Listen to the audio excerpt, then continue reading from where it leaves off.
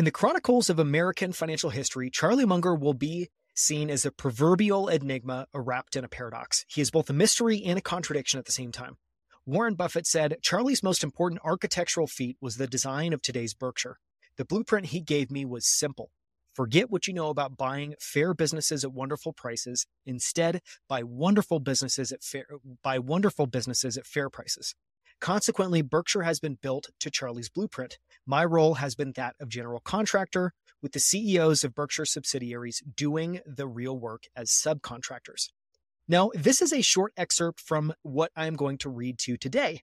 Now, with the passing of Charlie Munger, I feel like it's really important to just do a simple episode on who is Charlie Munger. Even if you generally know who he is, if you studied some of his work, I still think it's a great reminder. Like in my life, he's somebody that I always want to keep fresh in my mind because he is, I think, such a powerful and potent like well of wisdom and common sense that I think, the way I think about learning about people and learning about books is it's like putting these kind of mini characters on your shoulders and in your mind that I think as you're thinking through problems, as you're faced with decisions, you can turn to them and reflect on what they might do or what advice they might give you.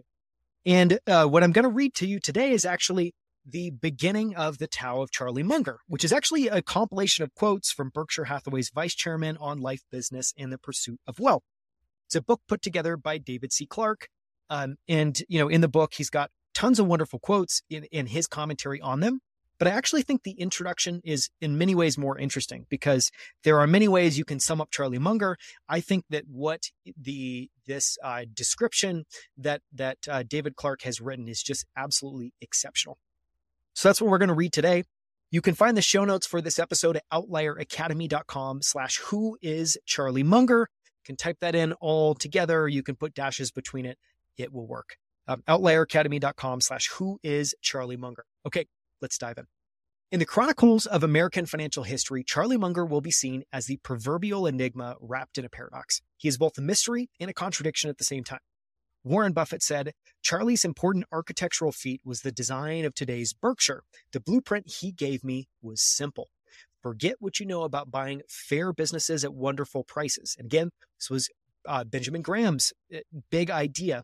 And Charlie instead said, no, we're not going to do that. Instead, buy wonderful businesses at fair prices. Consequently, Berkshire has been built to Charlie's blueprint. My role has been that of general contractor, with the CEOs of Berkshire subsidiaries doing the real work as subcontractors. It's a powerful statement coming from Warren Buffett. That really, the core idea of what became Berkshire Hathaway came from Charlie. And, just for a quick bit of background on this, I think part of this is, if you go and you study Warren Buffett, effectively apprenticed, learned from, was in class with Benjamin Graham, learning about classical value investing. And one of the things you find out, and Charlie actually, in the book, there's a wonderful quote that actually talks about this. But Charlie explicitly called out that Benjamin Graham has a lot of wonderful ideas and his framework for value investing was great, but it was also shaped by his most defining experience, which was living through the Great Depression and all of the pain and scar tissue he experienced as part of that. And so, he's basically saying Benjamin Graham has had some great ideas, but he was maybe overly operating from a place of fear from this experience. And so Charlie's big idea here was, let's just not get okay businesses at great prices. Let's go get fantastic businesses at fair prices. And, knowing that that's probably going to work better. And a very easy reason to explain why that's going to work better is these businesses are more durable. They're going to be more durable, against competition. They're going to work for longer.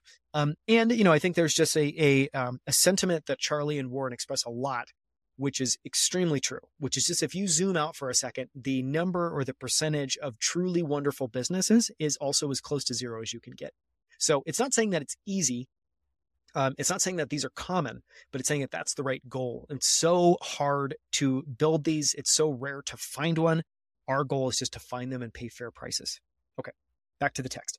How is it that Charlie, who trained as a meteorologist and a lawyer and never took a single course in economics, marketing, finance, or accounting, became one of the greatest business and investing geniuses of the 20th and 21st century?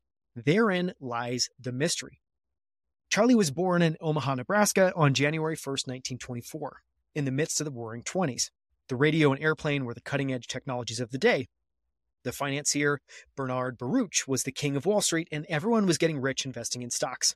Charlie's father was one of Omaha's leading business attorneys, and his roster of clients included many of the state's business elite. Charlie spent much of his youth reading the television and video games of his day, and that is where he discovered a larger world than the idyllic but very parochial neighborhood of Dundee, where Warren Buffett's family also lived. The two boys attended the same grade school and high school, though 7 years apart in age. It's actually interesting. I didn't know they were that far apart. In fact, one of Charlie's first jobs was working for Warren's grandfather at the Buffett neighborhood grocery store, which is still standing in the heart of Old Dundee. Charlie was introduced to the world of business at the Buffett grocery store. He learned about taking inventory, stocking shelves, pleasing customers, the importance of showing up on time for work, how to get along with others while accomplishing a joint task, and of course, running the cash register, where money, the lifeblood of the business, flowed. So again, just calls out, Charlie actually worked for Warren's dad, who ran a grocery store in Omaha, Nebraska, many years before actually working with Warren Buffett at Berkshire Hathaway to go and build that. Omaha in the 1930s had distinct ethnic immigrant neighborhoods: Italian, Greek, African-American, Irish, French, Czech, Russian, and even Chinese. Many immigrants worked for the Union Pacific Railroad in meatpacking plants whose operations were centered in Omaha. Charlie went to public school with the children of those immigrants, and as a result, developed an appreciation not only of their cultures, but also of the commercial aptitude and willingness to work unbelievably hard to give their children a better life. Charlie often brings up the horrors of the Great Depression at Berkshire Hathaway annual meetings as a reminder of just how bad it can get. But Omaha didn't suffer like other parts of the United States during the Great Depression, in part because it was at the crossroads of two major railroads, the Union Pacific and Burlington, and also because it was home to the Union stockyards, the second largest in the world.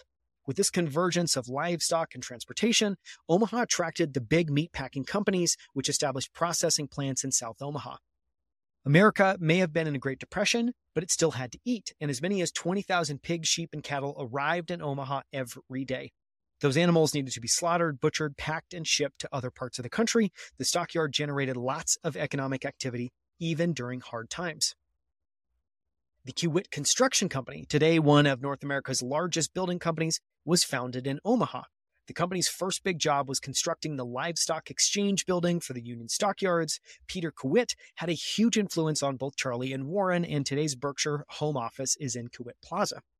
Charlie learned about the business dealings of some of Omaha's most prominent businessmen from his father, who represented both the Hitchcock family, who owned the town's leading newspaper, and the Councey family, who owned the largest bank. After high school, 17-year-old Charlie enrolled in the University of Michigan to study mathematics. He turned 19 a year after Pearl Harbor, dropped out of college, and joined the U.S. Army Air Corps. The Army sent him to Caltech in Pasadena, California, to study meteorology. There he learned the difference between cumulus and cirrus clouds and fell in love with the sunny Southern California weather, while the teenage Warren Buffett was busy learning about odds and probabilities at the Axar Bend horse racing track, a short bike ride from his Omaha home. Charlie Munger was learning this important investment skill while playing poker with his Army buddies. That's where he learned to fold his hand when the odds were against him and bet heavily when the odds were with him, a strategy he later adapted to investing. After the war, Charlie, who did not have an undergraduate degree, applied to Harvard Law School, his father's alma mater. He was rejected after a phone call from Harvard Law's retired dean, who was a Nebraskan and family friend. He was admitted. Charlie excelled in his law studies and graduated magna cum laude. In 1948, he has never forgotten the importance of having high friends in high places. After law school, Charlie moved back to Los Angeles, where he joined a prestigious corporate law firm. He learned a lot about business from handling the affairs of 20th Century Fox, a mining operation in the Mojave Desert, and many real estate deals. During that time, he was also the director of an international harvester dealership, where he first learned how hard it is to fix a struggling business. Their dealership was a volume business that required a lot of capital to pay for its costly inventory, most of it financed with a bank loan. A couple of bad seasons, and the carrying cost on the inventory start to destroy the business. But if the company cut its inventory to lower the carrying costs, it wouldn't have had anything to sell, which meant that customers would seek out a competing dealership that did have inventory. It was a tough business with lots of problems and no easy solutions. And I love this analysis. I mean, I don't know if Charlie actually, grokked it as he did in his later years, but I love the description because it's definitely showing a capital-intensive business that's earning low return. And one of my favorite Charlie quotes goes something along, there's two types of businesses. There's a business that earns 12% a year and you can pull out profit at the end of the year. And there's a business that earns 12% a year and you have to plow it back into inventory or capital expenses or capital investments at the end of the year. And this is very clearly an example of the latter, which is not a business that Charlie or Warren like for very obvious reasons. Charlie thought a lot about business during that time. He made a habit of asking people what was the best business they knew of. He longed to join the rich, elite clientele his silk stocking law firm served. He decided that each day he would devote 1 hour of his time. Now, this is a fascinating idea, fascinating strategy. So each day he would devote 1 hour of his time at the office to work on his own real estate projects. And by doing so, he completed 5. He has said that the first $1 million he put together was the hardest money he ever earned. It was also during that period that he realized he would never become rich practicing law. He'd have to find something else. In the summer of 1959, while in Omaha to settle his father's estate, he met 2 old friends for lunch at the Omaha Club, a wood-paneled private downtown club where businessmen lunched in the afternoon and drank and smoked cigars in the evening. The 2 men had decided to bring along a friend of theirs who was running a partnership they had invested in and whom they thought Charlie would enjoy meeting, a young man by the name of Warren Buffett. Obviously very fortuitous. By all accounts, it was a case of instant mutual attraction. Warren started by launching into a standard diatribe about the investing genius of Benjamin Graham. Charlie knew about Graham, and immediately the two began to talk about businesses and stocks. The conversation became so intense that Charlie and Warren barely noticed when their 2 friends got up to leave. That was the beginning of a long and very profitable relationship, a bromance in the making, and over the next couple of days, they couldn't see each other enough. One night over dinner, Charlie asked Warren if he thought it would be possible for Charlie to open an investment partnership like Warren's in California. Warren said he couldn't see any reason why not. After Charlie returned to California, he and Warren talked several times a week on the phone over the next couple of years. This is fascinating. This is during a period where, before they joined forces, Warren had his own private investment partnership and Charlie ends up starting his own. And, they have this kind of solo experience where they're working together as kind of peers, but they obviously are taking slightly different approaches. They have different positions. And it's just interesting to me. They later decided to wind these down, obviously launch something together. Just an interesting progression. In 1962, Charlie finally started an investment partnership with an old poker buddy who was also a trader on the Pacific Coast Stock Exchange. He also started a new law firm, Munger, Tolles, Hills, and Woods. Within 3 years, he stopped practicing law to focus on investing full-time. Charlie's investment partnership was different from Warren's in that he was willing to take on a lot of debt to do some of his trades. Different approach. He was particularly fond of stock arbitrage. One arbitrage deal involved British Columbia Power, a company that was being taken over by the Canadian government. The takeover price was $22 a share. BCP was selling for $19 a share. Thinking that the deal would eventually go through at $22, Charlie bought up all the shares of BCP he could get his hands on and ended up putting all the partnership's money, all of his own money, and all that he could borrow into BCP. Now, it clearly says a lot about Charlie Munger. He's very comfortable with concentration, and he's very comfortable at this stage using leverage. Now, this is something Warren and Charlie decide ultimately is not a good idea, but it's interesting to see this progression in Charlie early on being very aggressive. All of the partnership's money, all of his money, and all money he could borrow into a single position that he had a lot of conviction in. The trade worked out. BCP was taken over at $22 a share, and Charlie made out like a bandit. In the mid-1960s, Charlie and Warren were busy scouring over the Pink Sheets, a pre-internet daily publication of the prices of over-the-counter stocks, also called OTC stocks, printed on pink paper, looking for a bargain price on a good company. One of the companies they found, this is the start of Berkshire Hathaway, one of the companies they found was Blue Chip Stamp. Blue Chip was a trading stamp company. Other businesses would buy trading stamps from Blue Chip, give them to their customers who would then redeem them for prizes that Blue Chip was offering. Think of it as an early form of a rewards program. What made the company interesting to Charlie was that Blue Chip had a pool of money called float that was created by the lag between it selling the stamps and the customers redeeming them. What made Blue Chip stock attractively priced was the fact that the U.S. government had filed an antitrust action against the company. Charlie, as a lawyer, thought the lawsuit would be resolved in favor of Blue Chip, which it was. Charlie, through his partnership, and Warren, through Berkshire, eventually took control of the company, and Charlie became its chairman. By the late 1970s, the float at Blue Chip had grown to approximately $100 million, money that Charlie and Warren could invest. Now, this is really interesting. Obviously, a core part of Charlie and Warren's strategy building Berkshire Hathaway was building up enormous amounts of float in their insurance operations. And this is a fascinating example of another company with a very different model that basically has a lag. And I don't know what that lag was. I would hope that it's at least 90 days. Maybe it's more like 6 months between when they sell and when a customer redeems. It's kind of like a gift card business, I think, in many ways. I'm guessing some percentage of customers also never redeemed. And so it's just interesting that, before I think, maybe at this point they had realized that insurance was similar, but it's just fascinating to me that they found a business that also had this very attractive lag and mismatch between when they got money in and when money had to go out. And I think it's really powerful insight. And it goes to show just how, I think, astute they are at understanding mechanically what makes a business be able to be successful. And in this case, I mean, if you're a business that can have float, and by the late 1970s, the float grown to approximately 100 million, that's exceptional. That's a lot of money. Blue Chip's business model eventually became obsolete, and its sales slowly declined over the years from 126 million in sales in 1970 to 1.5 million in 1990. That is staggering. So over 20 years to go from 126 million in sales to 1.5 million.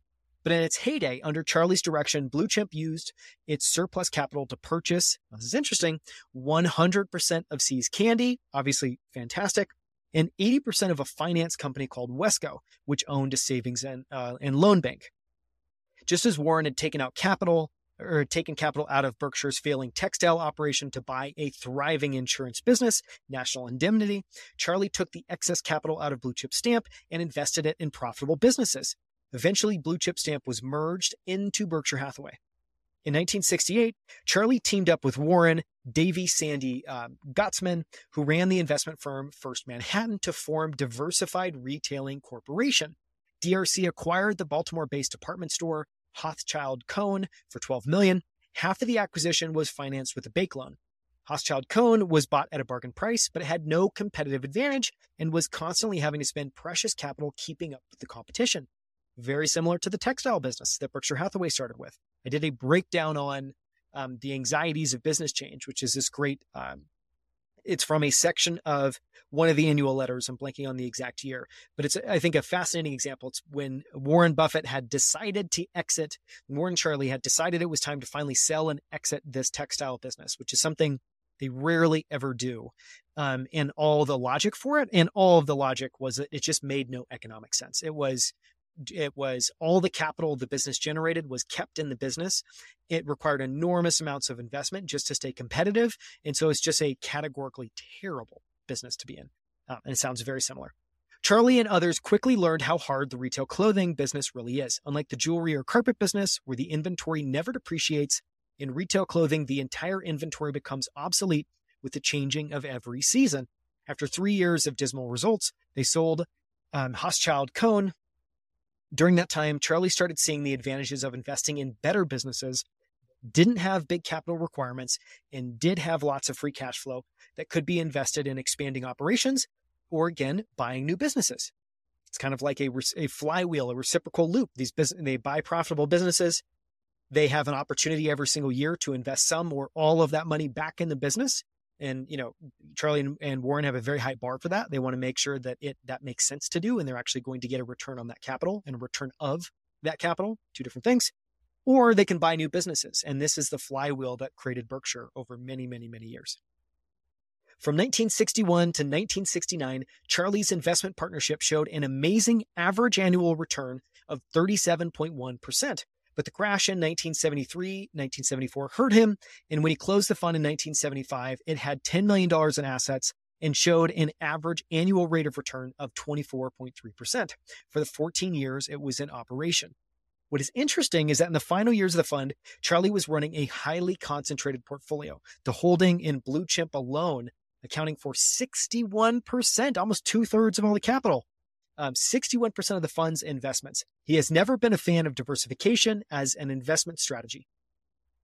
One of the investment decisions that Charlie's partnership made in 1972 was to team up with the investor Rick Gurin and take a controlling investment in a closed-end investment fund called Fund of Letters, which they quickly renamed to New America Fund.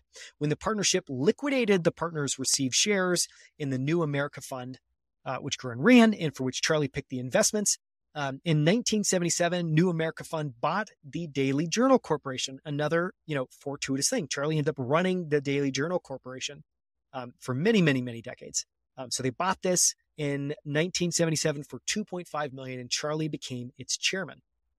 The Daily Journal Corporation is a California publishing company that publishes newspapers and magazines, including the Los Angeles Daily Journal and the San Francisco Daily Journal. When Gurren and Charlie dissolved the New America Fund, its shareholders received shares in the Daily Journal Corporation, and the company became a publicly traded over-the-counter stock. Many of today's Daily Journal shareholders have literally been with Charlie since the days of his original investment partnership more than 40 years ago. In 1979, Charlie became Berkshire Hathaway's first vice chairman. In 1983, Blue Chip Stamp merged with Berkshire Hathaway, and Charlie took over as chairman of Wesco. It was from those two positions that Charlie would help Warren make the investment and management decisions that would take Berkshire Hathaway from a net income of $148 million and a stock price of $1,272 in 1984 to net income of $24 billion and $210,000 a share in 2016. And obviously it's worth a lot more today, but that's exceptional. I have to repeat that back. 1984, net income was $148 million. In 2016, it's $24 billion. And the stock price goes from 1,272 to more than 210,000. Exceptional run. Today at 92, so obviously written many years ago, Charlie is vice chairman of Berkshire Hathaway, a company with a market capitalization of $362 billion, as well as the chairman of the Daily Journal Corporation, and his personal fortune now exceeds $2 billion. Warren, in summing up Charlie's impact on his investment style over the last 57 years, said, Charlie shoved me in the direction of not just buying bargains, as Ben Graham had taught me.